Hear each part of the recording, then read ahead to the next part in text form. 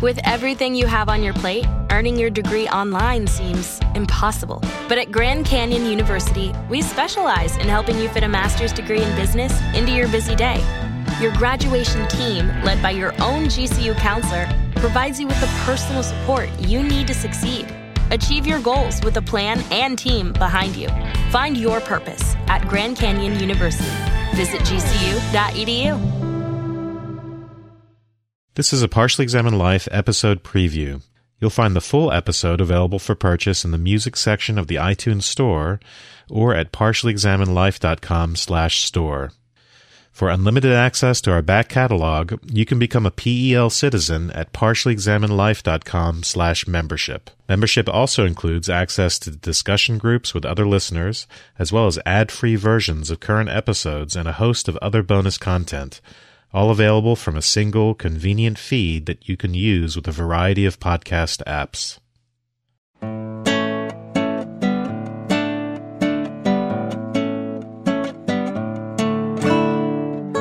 You're listening to The Partially Examined Life, a philosophy podcast by some guys who at one point set on doing philosophy for a living, but then thought better of it. Our question for episode 46 is something like, does morality depend on religion? And we read Plato's dialogue, the Euthyphro. If you look on partiallyexaminedlife.com, you can get a link to the original text and lots of follow-up information over the weeks following the release of this episode. My name is Mark Linsenmeyer in Madison, Wisconsin. Hi, this is Seth Paskin in Austin, Texas. This is Dylan Casey in Middleton, Wisconsin. And this is Matt Evans in Ann Arbor, Michigan. Welcome, special guest Matt. Thanks, guys. It's great to be here. So this is a special guest in that Matt went to school with us. It was a couple years. What year did you start? 96, something like that? Yeah, 95 or 96. I can't remember. Okay, so a year or two behind me. But you stuck with it and are now at Associate Professor of Philosophy at the University of Michigan. It's true. So says your website, as of fall. And where were you before? I was at NYU for 6 years. Wow, that's impressive. Very good. Thank you so much. So the people that have posted on our blog, you guys are dumbasses going to a second-tier school where there were no jobs available. Look, someone got a job. So Did somebody actually post that?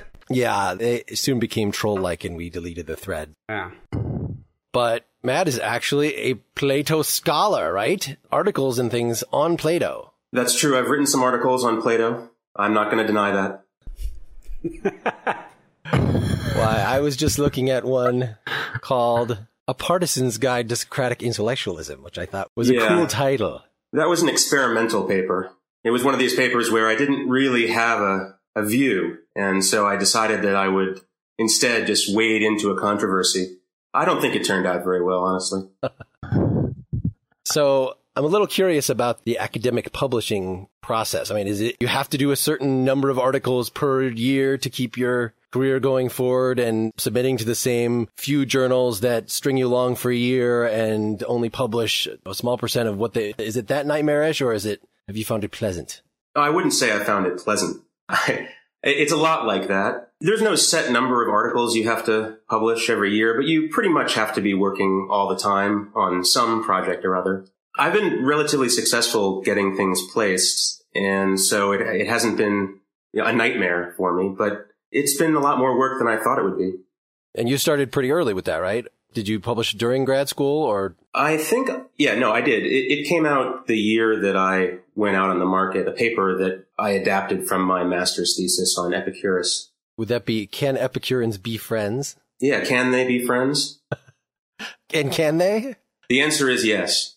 It wasn't it was the deal. I didn't look at that one, but it was in the part of Epicureanism or actually I'm thinking of Stoicism, that don't form attachments. You need to keep your desires at a low level. Well, that sounds like Epicureanism. What? Or isn't Epicurus a Stoic? No, they were okay. Enemies, the Epicureans and the Stoics. Although, as with many enemies, they agreed on a lot of things. Right. Epicureanism is keep your desires low enough, sort of utilitarianism, but you have the responsibility for leading a simple enough life that your happiness can be maximized fairly quickly, right? Yeah, that's an important part of it. It turns out that for a hedonist, Epicurus was pretty disappointing. I mean, he was basically an ascetic. As you say, he wanted to keep his desires very much in check. He made sure that he didn't develop any taste for anything too difficult to get. But the main problem that I saw for Epicurus as a theorist of friendship, which he was, he thought friendship was a fantastic thing. Mm-hmm. In his view, the only thing you have any real reason to pursue is your own pleasure. And I had trouble at first seeing how that sort of view fits with a wholehearted endorsement of friendship. And yet you said he was ultimately okay with it. Yeah, you got to read the paper to find out why. We'll link folks to that. Yeah, right. Now let's go through every one of your other papers listed here. So we tried to get Matt on here for our Republic discussion. And because you were not able, you were in the process of moving to Michigan at that point and other things going on. So we created this special little episode to throw this in. Plus, we've also referred to the Euthyphro a number of times in the context of our philosophy of religion discussions in the past few episodes. So it seemed only fair that we have some discussion of it. It is rare for us at this point to actually do something of manageable length. Right? This and is by like us, Mark means himself. Yes. This is a mere 20 pages, which is, our first episode was on the apology. That's not too much longer than that. So we'll see if we have enough to talk about it, or whether we have to just ask Matt more about every single other paper he's ever written. Please don't do that, Mark. I'm sure there's enough to talk about in the Euthyphro. Before we launch into that, did you have any other words of wisdom about, we've given a good case for why you should quit grad school. Why should we stay in? We have made no such case. It does seem to be a theme. We have merely stood as exemplars. I see.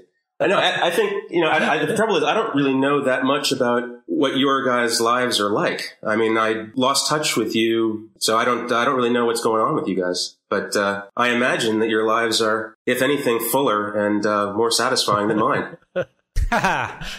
Oh. So let me ask you some simple questions to see if that's verifiable. Are you married or in a long-term relationship? Yes. Do you have kids? No. Do you have any pets? No. Do you sleep well? No. All right. Well, in that case, we may be running neck and neck.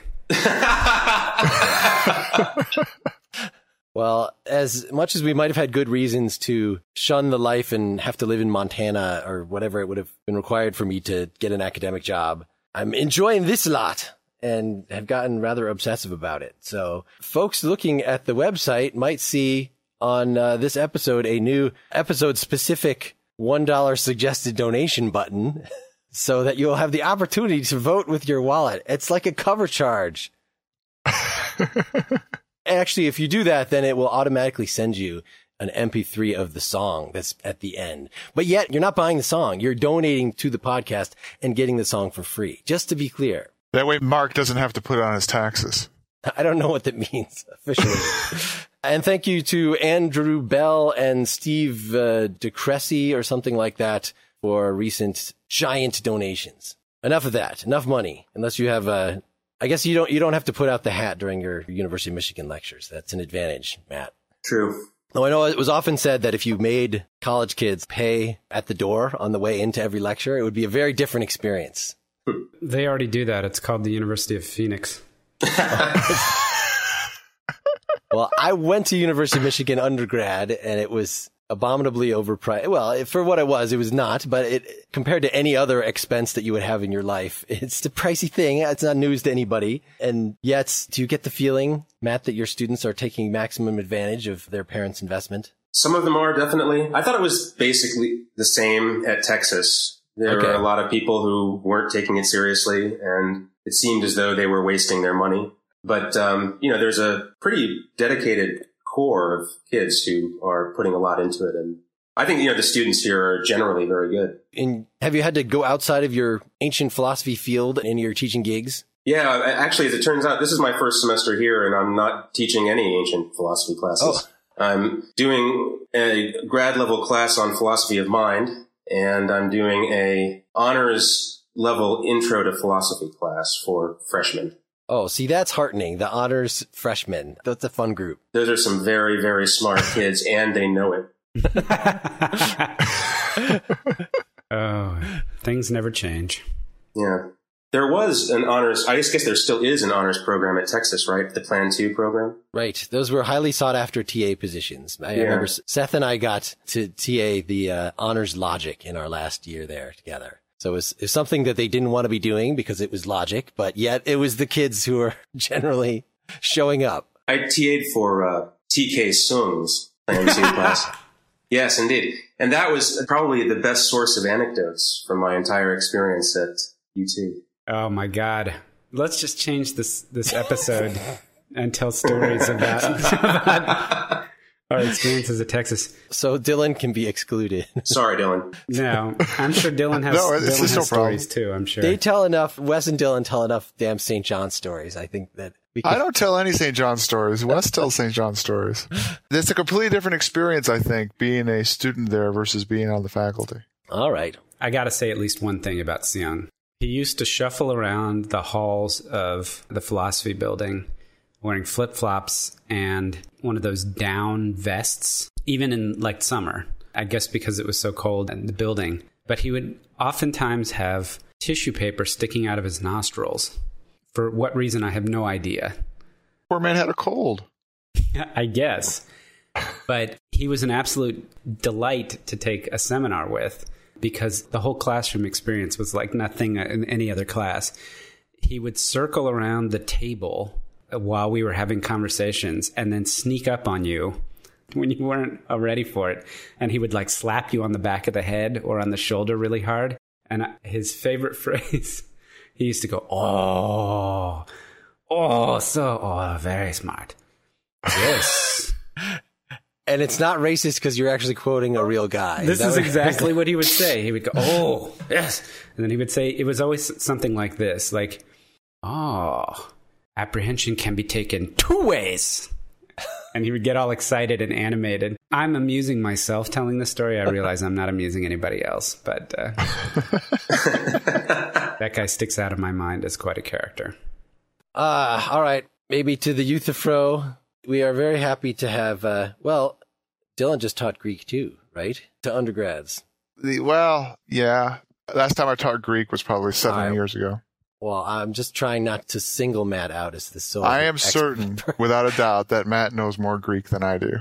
Sometimes when we've read these Plato dialogues in the past, we have hearkened back to our grad school seminar days where there would just be 2 guys that were like the serious ancient philosophy guys and would spend the entire time bickering about the meanings of some particular Greek word. So whereas we have in the past just dismissed that as a nonsensical, valueless part of the discussion, since we have 2 of you, maybe we can give a demonstration.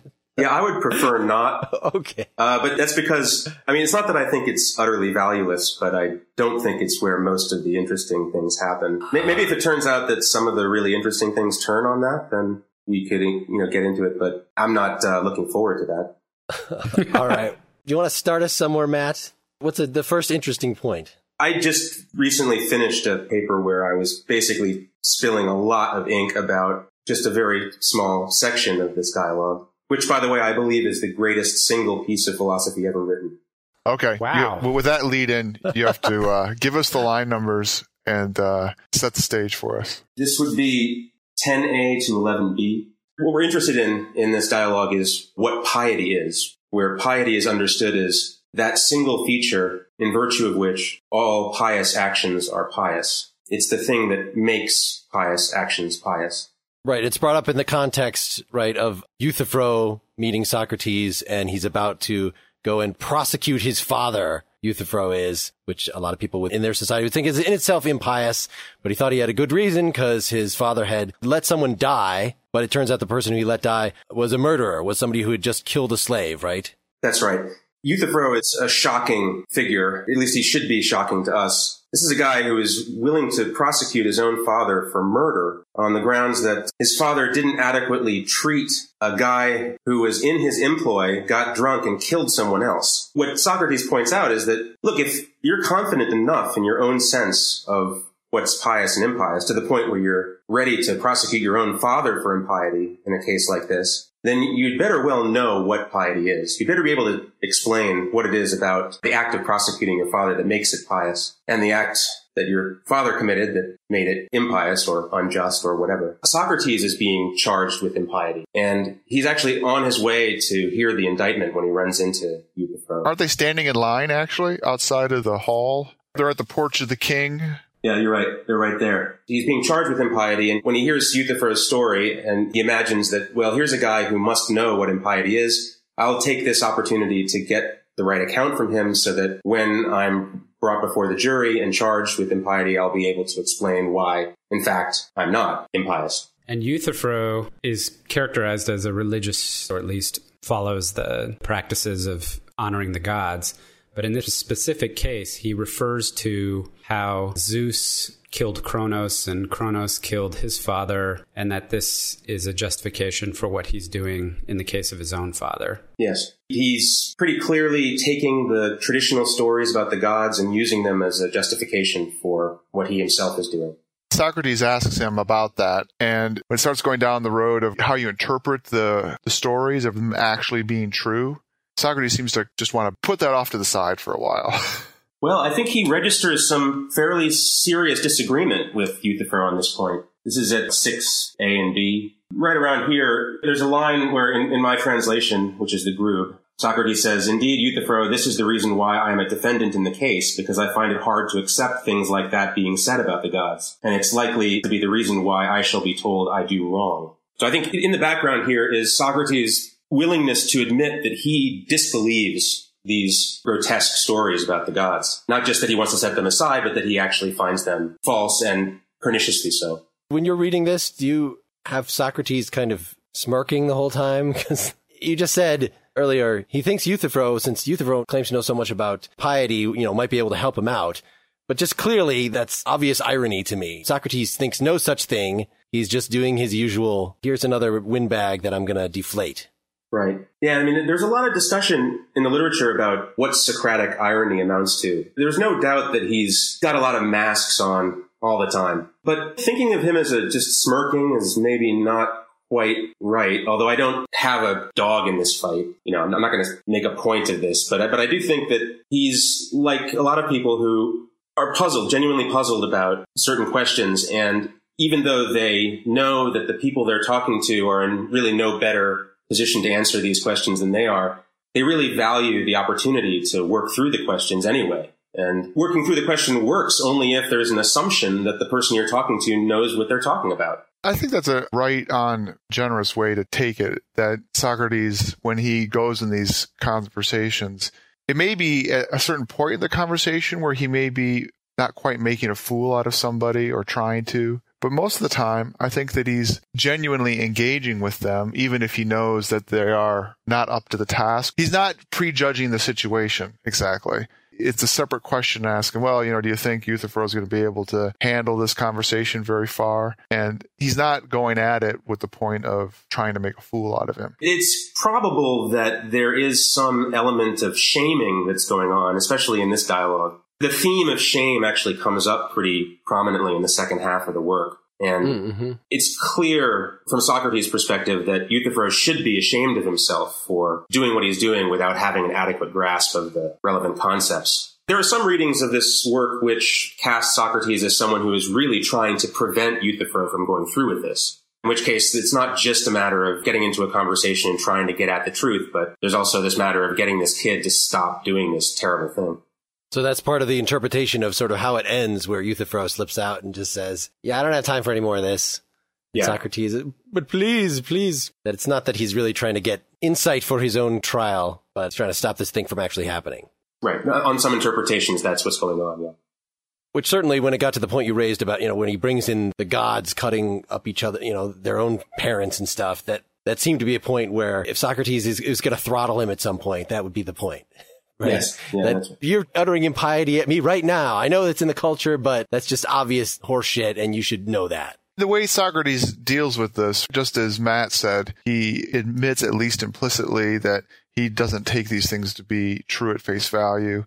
And then he goes on to say around 6c, do you hold that there really is a war among the gods against one another and terrible enmities and battles and many other such things as they are spoken of by the poets? And Euthyphro says, yes, of course, I believe that.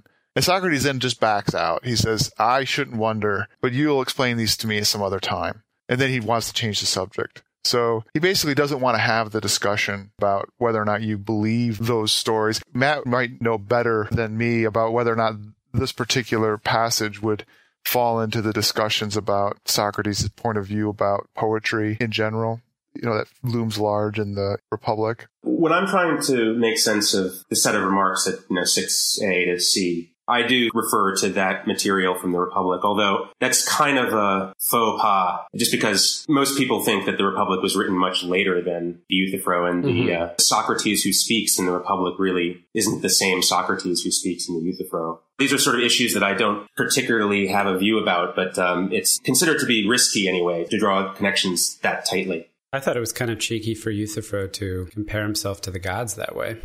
Yeah. Well, if it's good enough for Zeus, it's good enough for me. On the other hand, if you are looking for some kind of vindication for the view that sometimes it's appropriate to visit punishment upon your parents, this story might give you some evidence that it is, if you think that stories about the gods are evidence of what's permissible. Yeah.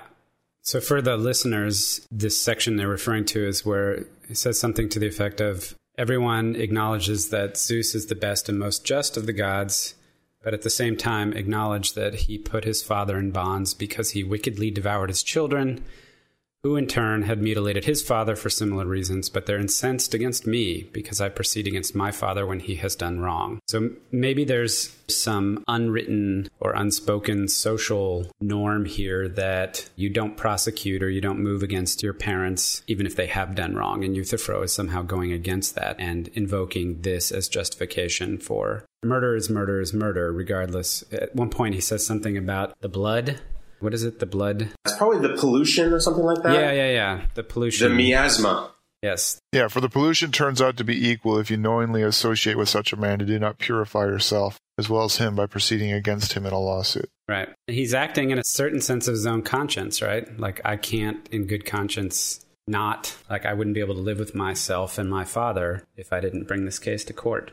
Yes. Now, there is a reading of Euthyphro, according to which he really is a very principled man, and Socrates has really got him wrong. He's someone who sees that the fact that a man is related to you by blood makes no difference to the question whether that man should be prosecuted for a certain act. And if you put it that way, it does sound like an enlightened view. Right, not to mention the principle that just because someone is an alleged murderer doesn't give you the right to neglectfully treat them. How much police brutality or something could a principle like this have prevented were it prominent in history from way back then to now? Even in current mores, why would you want to be humane to prisoners? If somebody has done something like that, or even has been accused, why not have terrorists rotting in Guantanamo Bay forever? Right.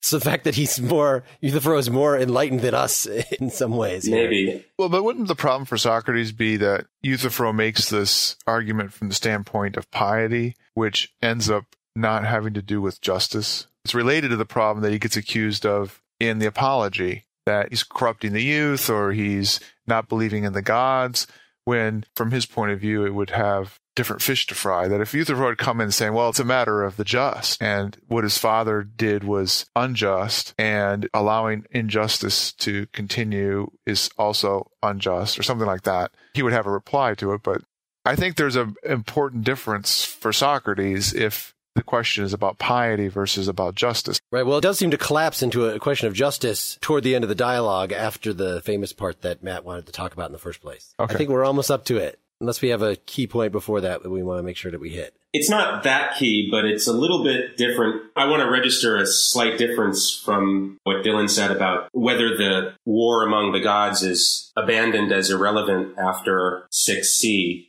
There is a section of the argument which really does turn on convincing Euthyphro that if the gods are at war at all, they're going to be at war over what's just and unjust, what's pious and impious. And and this is supposed to cause a problem for Euthyphro's proposed definition of the pious as that which the gods love, or the God beloved.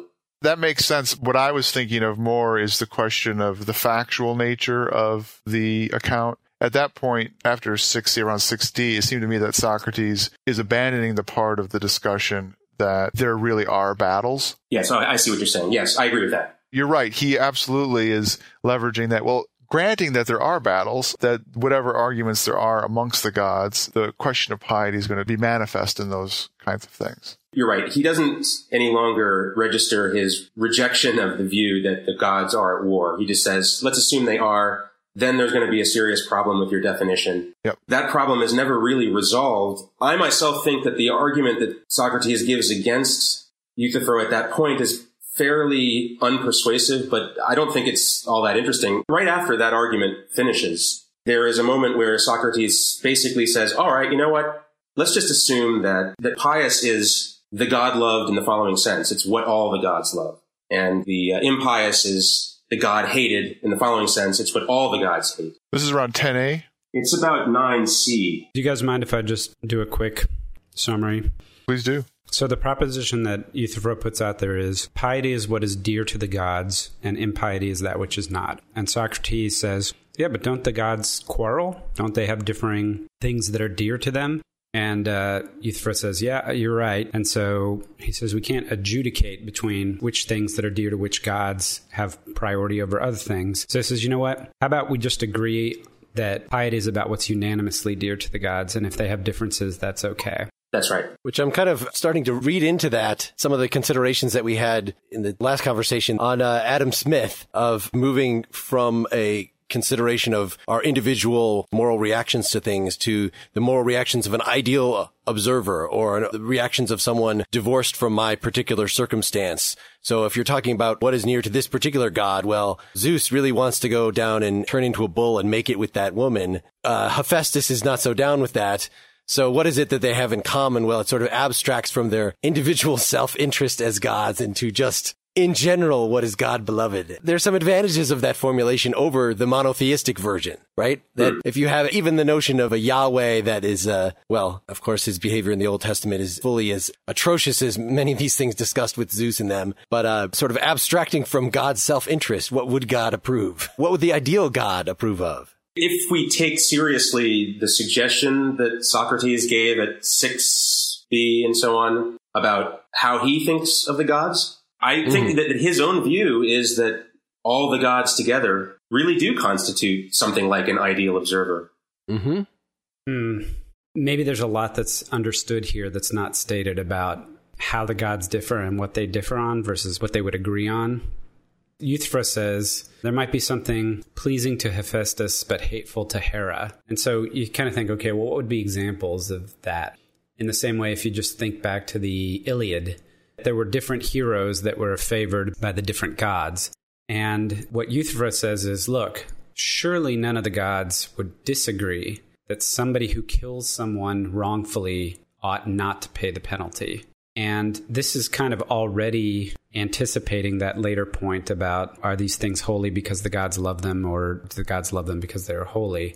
Because he's almost stating a principle here already that stands, you almost want to say, is independent and prior to the gods agreeing on it. The thing that's prior is the fact that that anyone who kills somebody wrongfully ought to pay whatever penalty there is. He says none of the gods would disagree with this.